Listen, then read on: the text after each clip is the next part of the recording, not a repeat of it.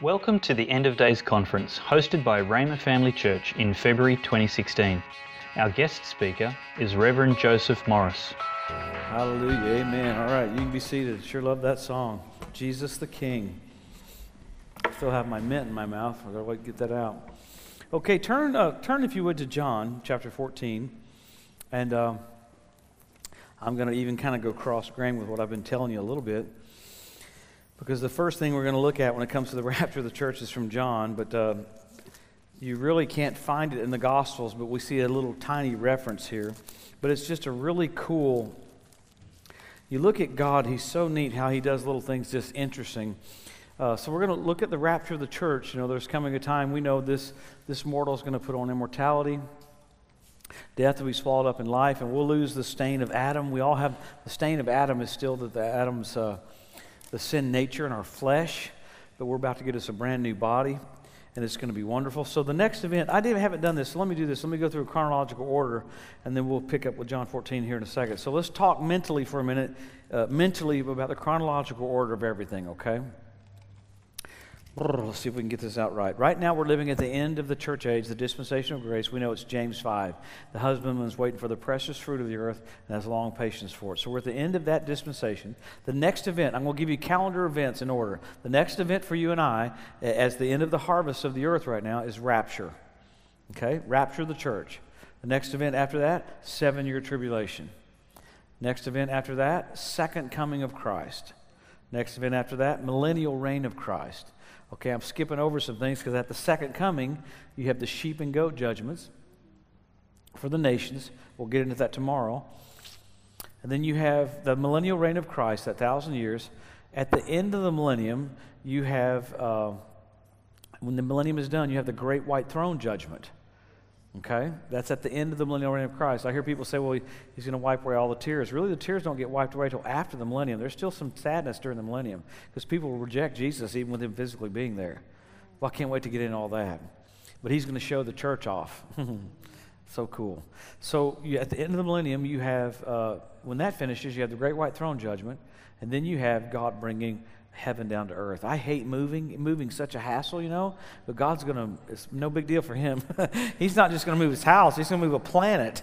So He's going to move his space down here. So that's in order. Harvest of the earth, then rapture, 7-year tribulation, second coming of Christ, 1,000-year millennium.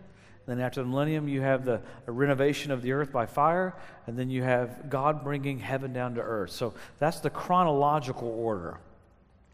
It's kind of weird that we're in that section of probably the most, there's more, I've said this the first day, yesterday, there's more verses written about the moment right after we leave than any other verses in the Bible, okay? Revelation 4 through 19 are all tribulation period.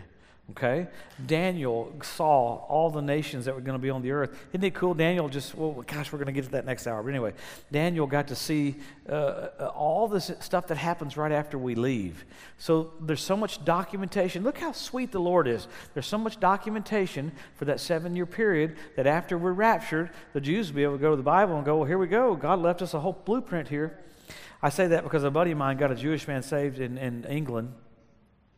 And he owns all this property in downtown England. And this is what he said to him, because he finally realized Jesus is his Messiah and got born again. And my buddy gave him and Brother Hagin's book, How to Be Led by Your Spirit. Now watch this. 1 week, reading Kenneth Hagin's book, How to Be Led by Your Spirit, that newly born again Jewish man came up to my buddy. He goes, well, I have a sensation, I have an unction, and I have a witness to do this. And my buddy goes, you have a what? He goes, well, I have a witness to do this. He goes, well, I'm being led by my Spirit. He'd been saved 1 week and knew how to be led by His Spirit. So these Jewish guys, right after we're raptured, they're going to be like, let's go to the book, let's go to the blueprint here and find out what we're supposed to do. That guy, I've been listening to Kenneth Hagin since 1970, and I'm still trying to figure out how to be led by my Spirit. That guy figured it out in 1 week. So God's so cool to have all that info for them. Isn't it? He's so legal, so they won't be able to get to heaven and go, I had no idea what was going on. He's going to go, hello, I gave you more verses. I gave you more activities. We'll get into all that, what's going to happen. But with that, let's go back to John 14. Let's get into the rapture. John 14, verse 1 is pretty cool. John 14, verse 1. Let not your heart be troubled. You believe in God, believe also in me. In my Father's house are many mansions. If it were not so, I would have told you, and I go to prepare a place for you. And if I go to prepare a place for you, I will come again and receive you unto myself, that where I am, there you may be also. Now, this is the only little shadow reference to the rapture, but I want to start with this because it is so extreme. Because Jesus basically asked those guys to marry him right then. That was the Jewish wedding proposal, okay? And now, how I can just see the staff of Jesus, Peter, James, and John, all those guys were so normal. They were like, whoa, whoa, whoa, whoa. Because Jesus basically would do it like this. He walks up to the staff and goes, oh, by the way, will you guys marry me? And they're like, whoa, hold on, guys don't ask guys to marry him. Jesus has been out in the sun too long. Something's up here. Because, Jesus would always say things to them. They're like, are you serious what you're saying? He basically said, will you marry me? Okay, in the Jewish wedding tradition, a man would ask a woman to marry him, and he would pay a purchase price for her. There would be a redemption, okay? And then that she would be set apart. Just like we've been set apart waiting for the rapture. And in the Jewish wedding tradition, the man would go back to his father's house. His father would build a honeymoon suite for them. And the son would not know when the suite is done. The father would go, okay, your room is ready. Go back and get your bride. And the bride was continually staying in a constant state of readiness. But the average time was exactly about a year for him to build this house, this wedding chamber. Everybody thinks, well, you can't know when the bridegroom's going to come back to get things. That's a wrong teaching. They knew almost to the day when he was going to come back. She wasn't just sitting there. How many of you knew when your wedding was going to be? Yeah. Did it catch you by surprise? No. You have a deal called Save the Date. When our daughter Lauren got married, she had 9 bridesmaids fly to California. I've never worked so hard in all my life. Lauren goes, hey, you'll be able to do this, Dad. No big deal. Yeah, Dad's working 24/7, juggling, trying to get all this stuff done for this wedding. It didn't catch me by surprise. But yet, the picture of the rapture is always by surprise. It's a surprise for the world. For the church, he said, you're not in darkness so that day would overtake you as a thief. So the woman would go, the purchase price would be made, she would be set apart or sanctified, and she would get more and more ready as the days came along for him to come back. And as it came up to that time of year, now this is what the people I've interviewed in Israel, they all said it's based on how much money the family had. If the family had a little bit of money, it was going to be like a tent of a honeymoon chamber. If they had a lot of money, it was going to be an elaborate room. And the father would decide, this is how much money I'm going to spend on your room, but it would almost always be about a year regardless of the money involved. So the woman was not clueless. We've taught it that, well, you just can't tell when Jesus is going to come back for the church. Yeah, you can once you get into the Scripture. So what would happen was the father would tell the son, hey, I got your room ready, go get your bride. He would run down with a shout, and she's been getting herself ready because we're getting close to the timing for it to be ready, and man, she's got her ears perked up, and all of a sudden she would go out to meet him, and at the rapture of the church, he's going to come down with a shout, and we're going to go up to meet him in the air, and so shall we ever be with the Lord. Come on, this mortal's going to put on immortality. Woo, hallelujah, never to get tired again. Never to gain weight again. Should get a witness on that. Come on. I told you my weight's perfect. I'm just not the right height. My weight is flawless. I just need to be 6'3". I need to be about another foot taller. I mean, it is. I'll weigh like 182. That's the perfect weight. If you're 6'1" or however many meters you need to be. So all this is going to get corrected. Hallelujah. And right now, we're quickened by His Spirit. My cells are quickened, but I'm sure looking forward to getting me a brand new body.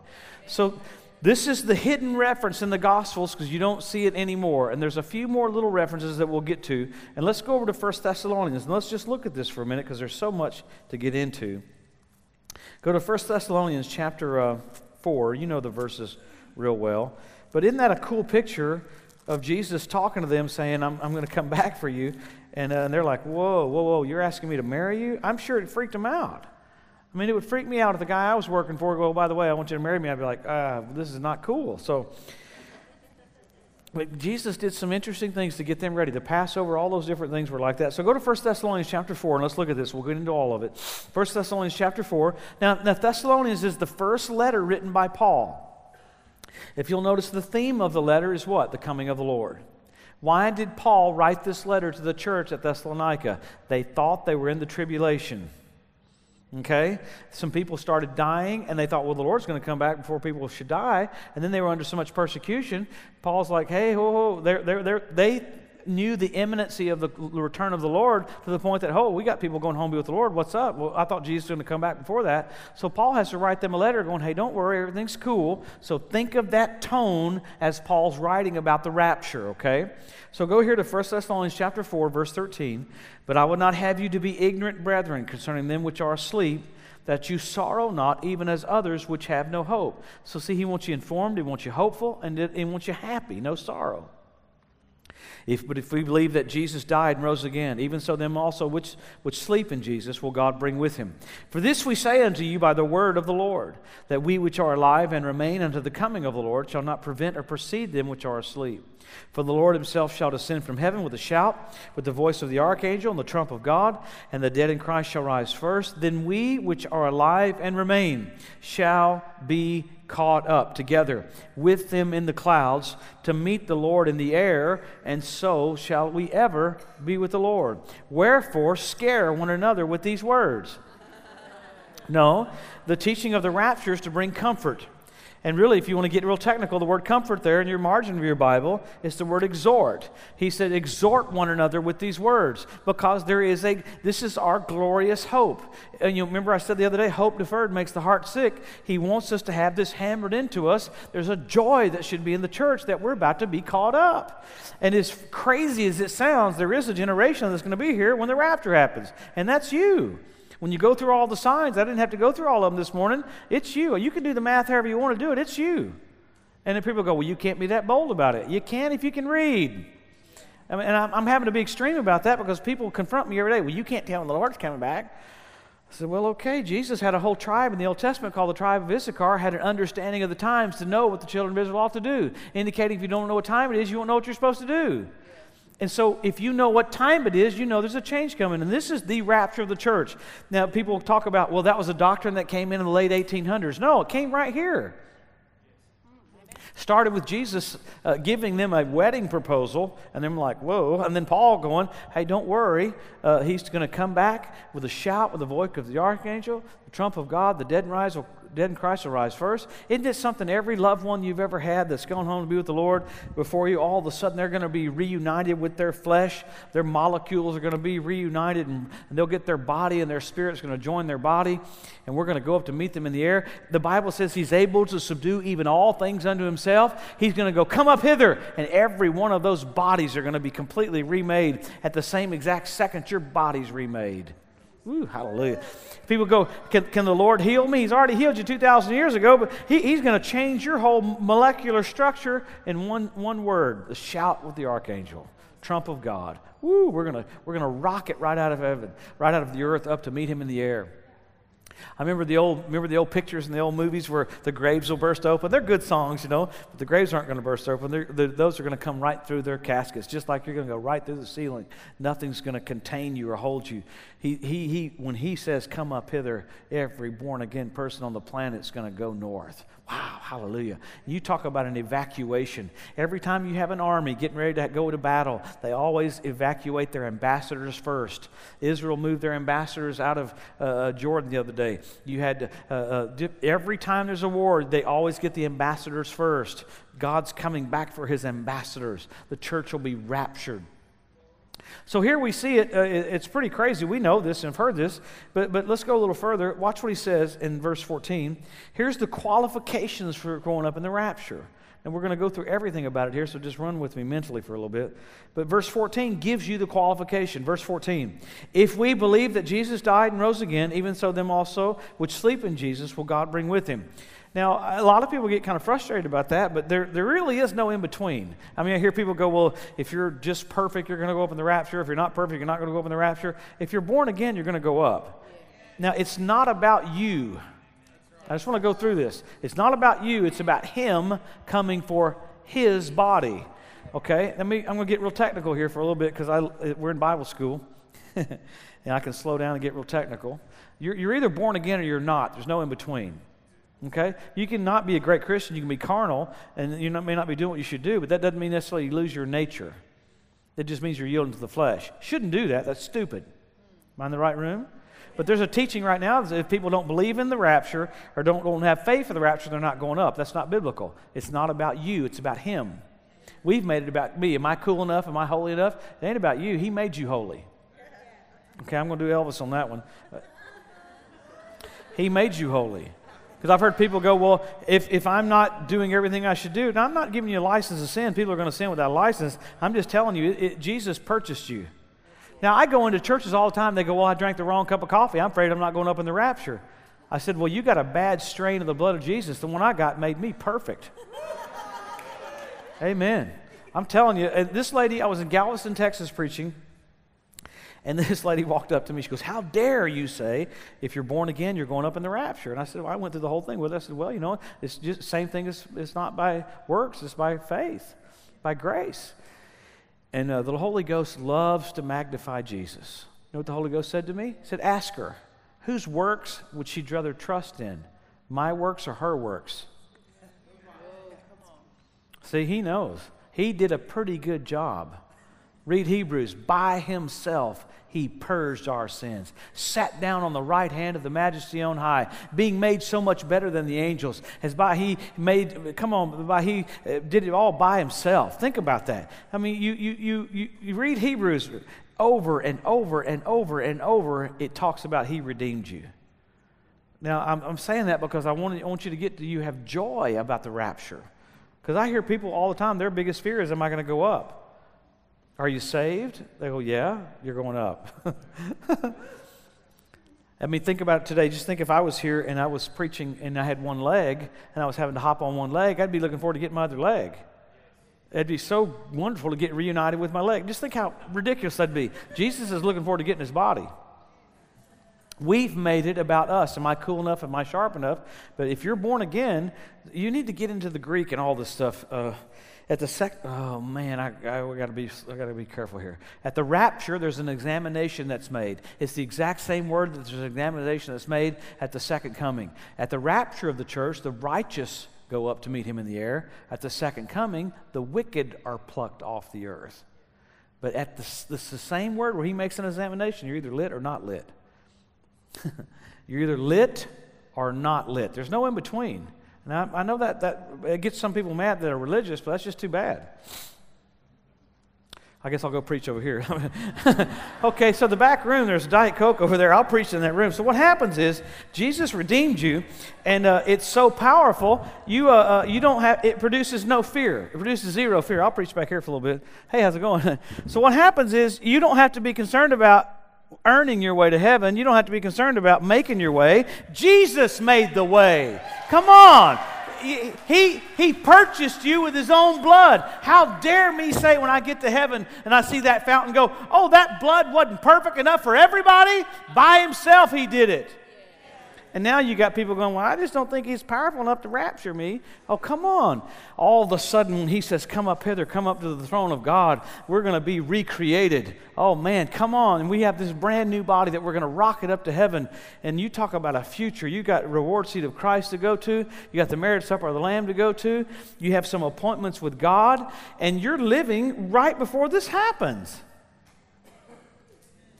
Amen. Now, you want to live holy. You don't want to be stupid. Who in the world would want to go, I think I want to live like the devil? That's idiotic.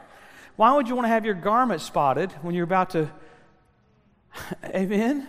The way the Bible says it, what if I had this coat on, I dipped it out in the mud, and all of a sudden I put the coat on with mud all over it? Wouldn't that be ridiculous? You wouldn't want to put a garment on like that. No, that's stupid. Let's say at home you got a brand new jacket, and you got a jacket that's been run in the mud. I'll think I'll wear the one that's muddy. That's stupid. But people do that all the time. But at the rapture of the church, he's going to subdue even all things unto himself. Now let's talk about the purpose of it. It's for your new body. Your new body, all right? Hang with me. You need to get a body that can handle the glory of God. We talked a little bit about it the other day. All of a sudden at this rapture, we get this new body. Let's talk about scripturally, Jesus, when he was raised from the dead. Because, I mean, there's all this weird teaching about not understanding it. But remember when Jesus was raised from the dead, remember he appeared to the two as they walked on the road to Emmaus. Wasn't that cool, you know? They walked and they were sad. And he goes, why are you so sad? He goes, well, they crucified our Lord. And he said the Bible says they would have kept right on walking. And they constrained him to stay for dinner, you know. And then it's something Jesus took them through the Word. He sat down with them. He could have said, dun, dun, dun, I'm him. But he took them through the Word, took them through the Scripture, and opened their eyes to who Jesus was in the Old Testament and the prophets. Then all of a sudden he broke some bread and disappeared right there. And they said, did not our hearts burn within us the words that he spoke to us? His words are spirit and life. So here they go back and tell it to the residue, and neither believed they them. They're like, we saw Jesus. He disappeared. And they're like, no, he didn't. And then Thomas goes, until I see him come in and I put my finger in his side and see the hole in his hands and put the finger out, I will not believe. Boom, Jesus walks right through the wall. Don't you love it? Jesus knows every word you say. Jesus walked right through the wall. Walked right through the wall. Thomas, reach hither your hand. Thrust it into my side. Look at the holes in my hand. Be not faithless with believing. So here Jesus, and they freaked out. Yeah, they freaked out. He walked through the wall. That's not normal. Okay, so Jesus walks through the wall, and they thought he was a spirit. He said, handle me. A spirit hath not flesh and bone as you see I have. Okay, his blood's laid at the mercy seat. So he's in this glorified body. That's a picture of your future. So with that glorified body, they still saw him. He walked through walls. They handled him, and he still ate fish. We have this tendency to think that we're going to go to heaven, and all of a sudden when we're raptured, we become like robots. It's good to be here, Lord. I made it. And we lose all of our personality. No, that's what people think. Then I was telling you the other night, we have end times, and the number one question will be, a lady will raise her hand and go, well, I know my husband when I get there. I'll go, do you want to know your husband? I mean, we think that all of a sudden it's kind of like, poof, we're raptured and don't know anything. You carry everything from here there. I mean, you just get a brand new body. You're not gonna turn into a freak. If you like to play sports, we'll get into the millennium tomorrow night. I know the first 6 months of the millennium, I'm going to play golf at St. Andrews. I'm going to be translated to Augusta. And I'm going to be translated to Hawaii. And I'm going to be translated back to St. Andrews. And I'm going to play golf because it won't get dark. I can play 24 hours a day. You say, you want to do that? See, we think so weird that we won't want to do things that are enjoyable. The number one reason he made you is because he wants you to smile. He loves you smiling. Just like it thrills me to see my little girl happy. Thrills me. So with this new body, you're going to be able to, man, you're going to have fulfillment. I remember I play the guitar, not very good, and I play sad. I play old rock songs from the 70s. That's about all I can play because I'm not very good. And I had some different guitars over the years, and I'd have a Fender Strat. The Lord would say, give it away. And I would always, the Lord would say, but give it to that guy right there. It was a young man or something, and he just asked his mom that day for a guitar. And the mom said, well, believe God for it, So I'd give a guitar away, and I needed a kind of a guitar to get me a cooler guitar. So I went to the guitar store there in California, and I was thinking, I'll get me a cheap guitar. And as I walked in, the Lord said, why don't you learn how to play every instrument? You're going to live forever. I was like, whoa, kind of messed with me. I was like, oh, man, really? See, we think so. He's not unlimited. He goes, why don't you learn to play every instrument? You're going to live forever. Okay, so the glorified body is just a way of God getting our flesh ready. I said it the other day. Remember the cherubim and the seraphim? Remember the seraphim that covered the mercy seat? 2 wings, they cover their face. 2 wings, they cover their feet. 2 wings, they fly with. They're the ones, holy, holy, holy, Lord God Almighty. How'd you like to have a job like that? What do you do? Holy, holy. How cool is that? What do you do 24/7? I just make a lap around the throne. But they still have to shield themselves from His glory. God's going to get you a brand new body to where your rods and cones can handle all the stuff that would be happening when you walk into that kind of presence. Brand new body. Wow. So how wonderful will that be that we're caught up with this new body and then we're retrofitted to handle the glory of God. Travel's different. We'll be able to be basically like angels instantly somewhere else. Remember, angels do always behold the face of their Father for these children, yet they can come back and forth to earth before anything could even happen to them. So things are going to be totally different for us. Now, we don't have every detail of everything, but we can look at Jesus' body and see He walks through the wall, eats fish, still normal, yells at them on the shore, go, hey, have you caught anything? He didn't go, whoa, whoa. We think of the minute you're having on the side of the lake, no. Peter said, it's Jesus, jumped out of the boat and swam over there to Him. He didn't go, oh, man, he's a freak. No. We always want to take the freaky route rather than the normal route. It's going to be very, very cool. All right, so the qualifications, be in Christ. Be born again. The blood purchased you. We know that. The next thing is, the function of it is the functionality of needing this before we go to the throne of God. I know people that have gone home to be with the Lord, whatever, they can handle it. But every time in the Scripture when you see people that met with God, they hit the floor. Daniel had to be picked up a couple times. Ezekiel they all couldn't handle it. So God's going to get us a body where we can handle His presence. Think of getting near the sun and the radiance of the sun, and that's a picture of our dad. The Bible says that there's no need for the sun because of the glory that's in His face. Wow. I believe we'll be in heaven sometimes, and we'll think the sun's coming up, but it won't be the sun, it'll be Jesus walking toward us. Woo. We're like, oh, the sun's coming up. No, it's Him. In Him, it pleased the Father that all the fullness of the Godhead would dwell bodily. Woo, hallelujah. All right, let's talk about some timing for a little bit, because this is cool. Let's go through timing on the rapture. This is good because it just blesses us and strengthens us as far as our hope for the future. Everybody still glad you came? Yes. Don't you love His presence? Don't you love His presence will strengthen you, even talking about the rapture. He just loves to just put the little stamp right on a beautiful hope that we'll be with Him forever. And we'll get into more here in a minute, but let's go through timing for a little bit, because there's many things we can cover. Let's go to timing. Okay. Let's talk about the different feasts for a minute, okay? Because this is really cool when you get into the feasts. Feasts are just basically dress rehearsals. We know that. Dress rehearsals for the real. You have a dress rehearsal for your wedding, so you know what to do when the wedding happens. You have a dress rehearsal for plays, so you are more comfortable with it. So God gave us some dress rehearsals for the feast, for the real. Remember the first feast? Passover. Jesus comes to the cross on Passover. He fulfilled every single feast flawlessly. Okay, think about it. He's the Lamb of God who takes away the sin of the world. So on Passover, He's put on the cross. Okay? What was the next feast that had to be fulfilled? The Feast of Unleavened Bread. That one was they took 3 pieces of bread, the middle piece of bread, they folded it, they pierced it, and they broke it. Jesus said, I am the bread of life. Born in Bethlehem means home of the bread. Isn't it cool? But He had a feast to keep, but normally you're on the cross longer. They put people on the cross so there would be a spectacle not to break the law, but Jesus had a feast to keep, so He gets put on the cross, takes the sin, the sickness, and the poverty, the disease of every being that ever will or ever was or ever will be. So He went home quick, but He had an appointment, He had a feast He had to keep. So on the Feast of Unleavened Bread, He's buried. Okay? Went to the cross on Passover, goes buried on unleavened bread, raised on first fruits. The next feast, first fruits. He's the firstborn from the dead. Flawlessly fulfilled it. Anytime you talk to a Jewish person about this, it's kind of hard for them. It kind of freaks them out because it proves Jesus is the Messiah. Okay, so Jesus is raised on first fruits. What's the next feast? A Pentecost. What happened on the next feast? The Holy Ghost was poured out on Pentecost. So flawlessly He fulfilled these, okay?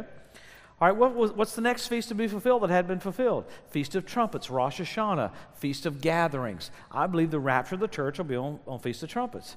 You say, well, if you knew that, you knew when the rapture is going to be. Yeah, that's exactly right. I don't know about you, but man, every September, Colleen and I are going like this, Lord, I love you.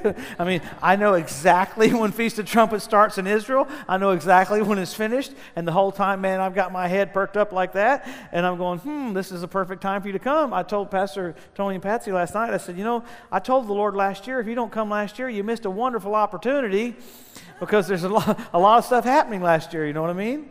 But so Feast of Trumpets, say, why is that? Let's talk about Feast of Trumpets for a minute. You say, well, you think that we'd actually know that? Well, go back to Thessalonians for a second, and we'll come back to Feast of Trumpets. Go to Thessalonians chapter 5, look at verse 1. But of the times and the seasons, brethren, you have no need that I write unto you, for yourselves know perfectly that the day of the Lord so comes as a thief in the night. For when they, you ought to circle the word they, the world, when they, the world, shall say peace and safety, then sudden destruction comes upon them, the world. As travail upon a woman with child, they, the world, shall not escape. But you, brethren, are not in darkness, that day should overtake you as a thief. So here, that's why there's so much revelation coming out about Feast of Trumpets. So let's talk about Feast of Trumpets for a minute, and then we've got a whole lot more to get into, but hang with me. So Feast of Trumpets, there's several things about the Feast of Trumpets that totally make sense about the rapture. All right, you say, well, then you know when the Lord's coming back. No, I don't know what year He's coming back. I don't know. I mean, I know He's in the seat. We're in the season of it. I'd never say that. I'd never preach, I got the year He's coming back. That's crazy. But I can tell you what, it probably will be on Feast of Trumpets one year. And if I'm wrong, you can correct me when we go up. I don't care, whatever. But let me give you a little bit more insight into the Feast of Trumpets. Number one, Feast of Trumpets represents the beginning of a coronation of a king. There's a private ceremony we will go to. We'll be raptured, and we'll go up to the coronation of a king. There's always a private ceremony for the family, and there's a public ceremony for everybody else. He's going to be presented to us as King of Kings and Lord of Lords, and then at the second coming, he'll be presented to the earth as the King of Kings and Lord of Lords. Feast of Trumpets represents the coronation of a king, okay? The next thing it's the start of 7 days of awe before the Day of Atonement. That's a picture of the 7 years of tribulation. So the church is raptured, then there's 7 days of awe, or for them it's 7 years of awe. It's a perfect correlation. All right, the next one, this is the one that really gets you. It's really cool. The Feast of Trumpets always happens. Everybody with me? Everybody so glad you came? Feast of Trumpets is always 29.5 days after the last new moon, okay? Always, but this is really cool, okay? So the Sanhedrin would go out and take 2 witnesses and have them go out. Tell us when the new moon's here. So he'd have 2 witnesses. Two witnesses would go out to look at the new moon, and they couldn't tell what day it was going to be on. Is it going to be on the 29th of the month or the 30th of the month? Because it was 29.5 days from the last one. So they never knew which day it was going to be on. That's why when Jesus said, "No one knows the day nor the hour," he was talking about the Feast of Trumpets. So the Sanhedrin would go out, and they'd come back and proclaim it's today, but they didn't know if it was on the 29th or the 30th. So when Jesus said, "No man knows the day or the hour," they all knew. He goes, "Wow, that's the Feast of Trumpets." He was trying to give the church a little clue there that you're going to be raptured on the Feast of Trumpets. Once again, you go, "Well, if you knew that, you'd know when the Lord's coming back." Yes, just like you knew when your wedding was. Now that freaks everybody out. Last week I had a lady blink at me like a frog in a West Texas hailstorm, like Brother Hagin talks about. She sat there and went just like this. I've had that happen a couple times, but usually not about end times. But see, we have so been taught incorrectly, so that's the timing of it. Okay, now what's the next feast after that? Tabernacles. He will tabernacle with men, the second coming. He comes back and bodily tabernacles with men. So Feast of Trumpets is probably when the rapture will be. If I'm wrong, I don't care. Let's hang with me. There are no signs for the rapture. The rapture is signless. The second coming has sign after sign after sign after sign after sign. So it isn't wonderful that we have all these things that are going to come to pass in our lifetime. Think about it. You never have to die. I mean, that's just crazy. So let's look at it in the Scriptures. You have Enoch walked with God, and all of a sudden he's caught up. He's raptured. Elijah, he's right there with God. All of a sudden he's raptured. So this is not a new doctrine. This is a biblical doctrine. And we were talking about the other night, Elisha, the sons of the prophets, they knew the very day Elijah was going to go up. And Elisha goes, "I know, shut up. I know it, no big deal." It's no big deal, no, the day he's going to be caught up. So Enoch walked with God. Enoch's a perfect type of the church. Walked by faith. Spokesman for God. And here he walks by faith. He has a kid, names him Methuselah, and he walks by faith, and all of a sudden he departs. You know, he departed right before the flood came. How'd you like, we were talking about this, how'd you like to have a job prophesying about the second coming of the Lord before he even came? You talk about weird. He's coming back with 10,000 of saints. Who's coming back? He ain't never been here. I mean, Enoch had to preach like that, and then he's caught up. The wickedness of the day was so bad, God took him off the earth. Elijah was taken off. Jesus compared the second coming to the days of Lot and the days of Noah. Lot, the righteous are taken out, and the angel said, "I can't do anything here until the righteous depart." And Noah rode the flood like the righteous could endure. Those are perfect pictures of the church leaving and Israel riding through the tribulation period for 7 years. God's so cool to give us a little bit of pieces here, a little bit of pieces there, a little bit of pieces there. But those are not the only raptures. At the end of when Jesus was there on that mount, right there before he left, he was raptured. He was caught up. This same Jesus, which is caught up, he'll come back in like manner. And then you have a couple more raptures in the tribulation. You got the 2 witnesses going up. So it's a biblical doctrine that people are on the earth and all of a sudden they're not on the earth. Not a big deal for the Lord. Now the word for it in the Greek is called the harpazo. Harpazo, it means to be snatched up or be caught up. People say, well, that rapture, that word is not in the literal Greek. In the Latin it is. It's called rapero. It means rapture. In the literal Latin, that's what it was raptured. We're to be caught up, we're to be snatched. So isn't that wild? We're going to be walking with God and all of a sudden, phew. I mean, won't that be weird for the earth? I I mean, all the movies, the Invasion of the Body Snatchers and all that, and I'm sure they'll come up with new age things going, we can evolve to the next state now the Christians are taking off. But it is wonderful that God's going to evac you because of what's getting ready to happen on the earth. So let's go back and look at that. Go back to 2 Thessalonians there and skip over to verse number 9. 1 Thessalonians chapter 5, verse 9.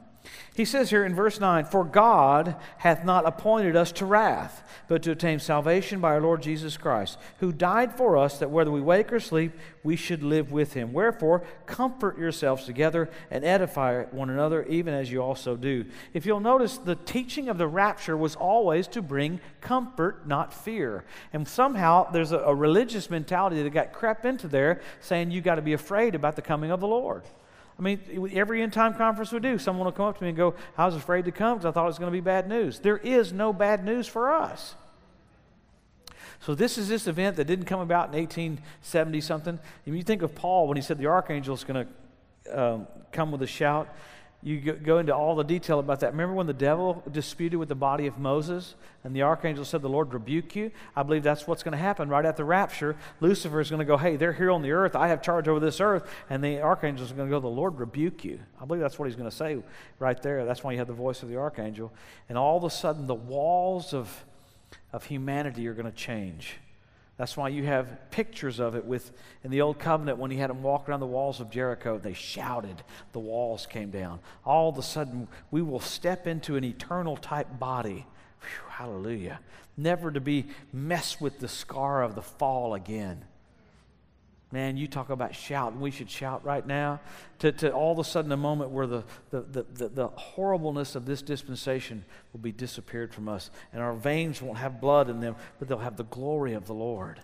The life will not be in the blood. It'll be in God's glory going all through us. How cool will that be? So skip over to chapter 2. Go to 2 Thessalonians. And let's skip over there for a second. And watch how he goes into some stuff here to bring a little bit more information and revelation. 2 Thessalonians chapter 2, look at verse 1.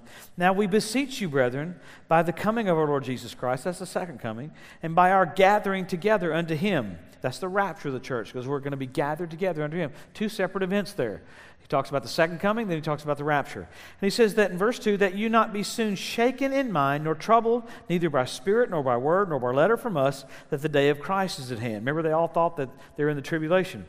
He said, "Let no man deceive you by any means, that day shall not come, except there come a falling away first, and the man of sin be revealed, the son of perdition." Now let's just open up this for a couple minutes, because we got a little bit of minutes for our break. That word is the word apostasy. We saw that on the dispensation things there, but it's not the word apostasy, it's the word the apostasy. It's word apostasy is what it is. It's the exact same word that Enoch departed before the flood. Okay? He basically saying here, this is not a departing from the faith. Hang with me. If a departing from the faith could have brought the Antichrist, he would have come during the Dark Ages. He's saying here, the Antichrist can't even be revealed until you depart. Okay? The moment you depart, he has access. Now hang with me. He's completely being held in check by you. And you have so much authority, the authority that he gave the believer, God's got to pull you off so during that 7-year period, you'd be changing asteroids. You'd be dictating what's going on the earth. James 5, Elijah, he prayed that it wouldn't rain for 3.5 years, and it didn't rain for 3.5 years, indicating that's a picture of the church. If he could dictate natural rain, you can dictate spiritual rain. That whole chapter is about your dominion you have. So God takes the church off the earth so the Antichrist can come on the scene, because he's going to give the devil the last part of the tribulation is 3.5 years. Jesus had 3.5 years. The Antichrist is going to have 3.5 years.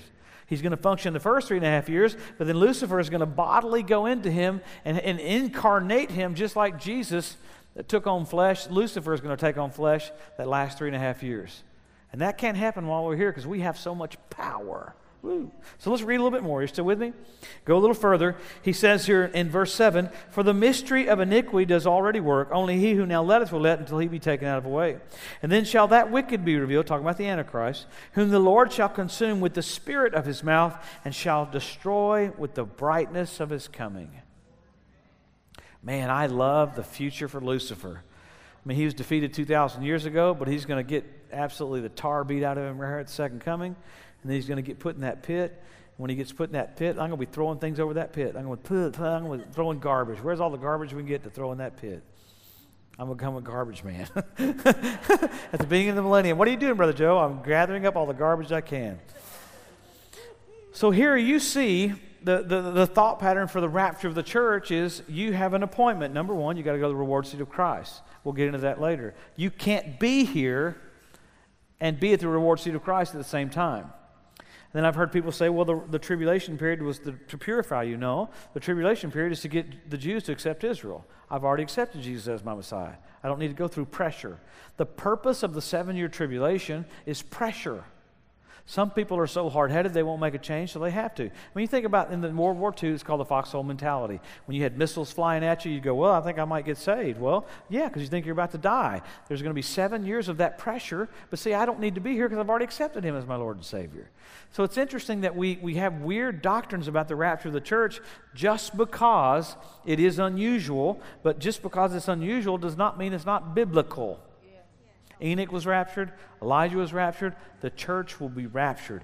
I honestly believe that come time, some fall of whatever year that is, that we'll have a sensation, not to do anything stupid, because people instantly, if they knew the exact day Jesus is coming back, they'd go out and buy a Ferrari and put it on their credit card or whatever. I know Pastor Tony would never do that, amen. 2 Ferraris, praise the Lord. But there'll be such a joy and such an unction in the church, just like the anticipation for a wedding. I mean, think of how you acted right before you got married. Well, I hope you acted like you're happy. You may have married the wrong person. Here we go. Another one bites the dust. No. No. There'll be such an anticipation in the church that we'll be gathering. I said it last night. We'll be gathering some fall of some year. We'll be going, wow, this is it. But it will be a quiet joy. It won't be like, I knew it. We're going all out, going crazy. It'll be like, hey, we're about to meet him face to face.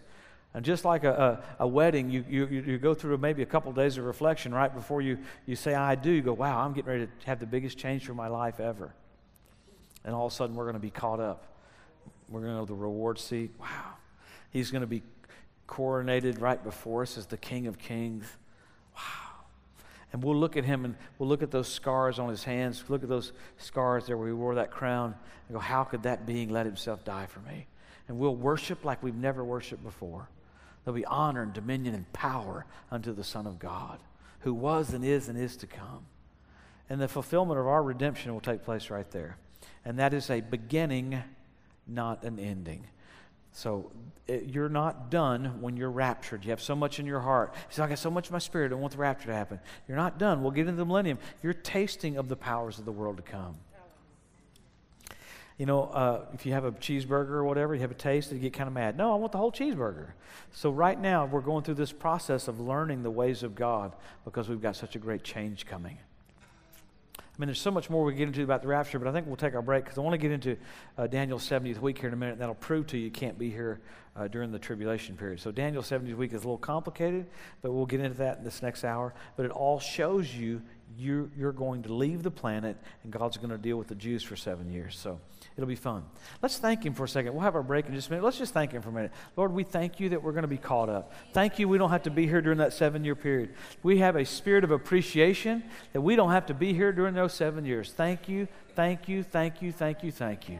We give you glory, we give you honor, we give you praise. We lift up your wonderful name. We lift up and magnify your wonderful name. Father, thank you for evacuating us from this planet. We thank you for it. In Jesus' name, amen. You know, we talk about that. It's not an escape theology. I have dominion. I can walk on the earth. I'm not concerned about what's happening on the earth. I have an appointment with God. You're not escaping to miss something, but you are escaping to miss some things because you're not supposed to be here for that. So there is some truth to that, but don't get caught up in, well, I'm trying to leave because I'm afraid of anything. No, don't be afraid of anything. Satan has come and he has nothing in me.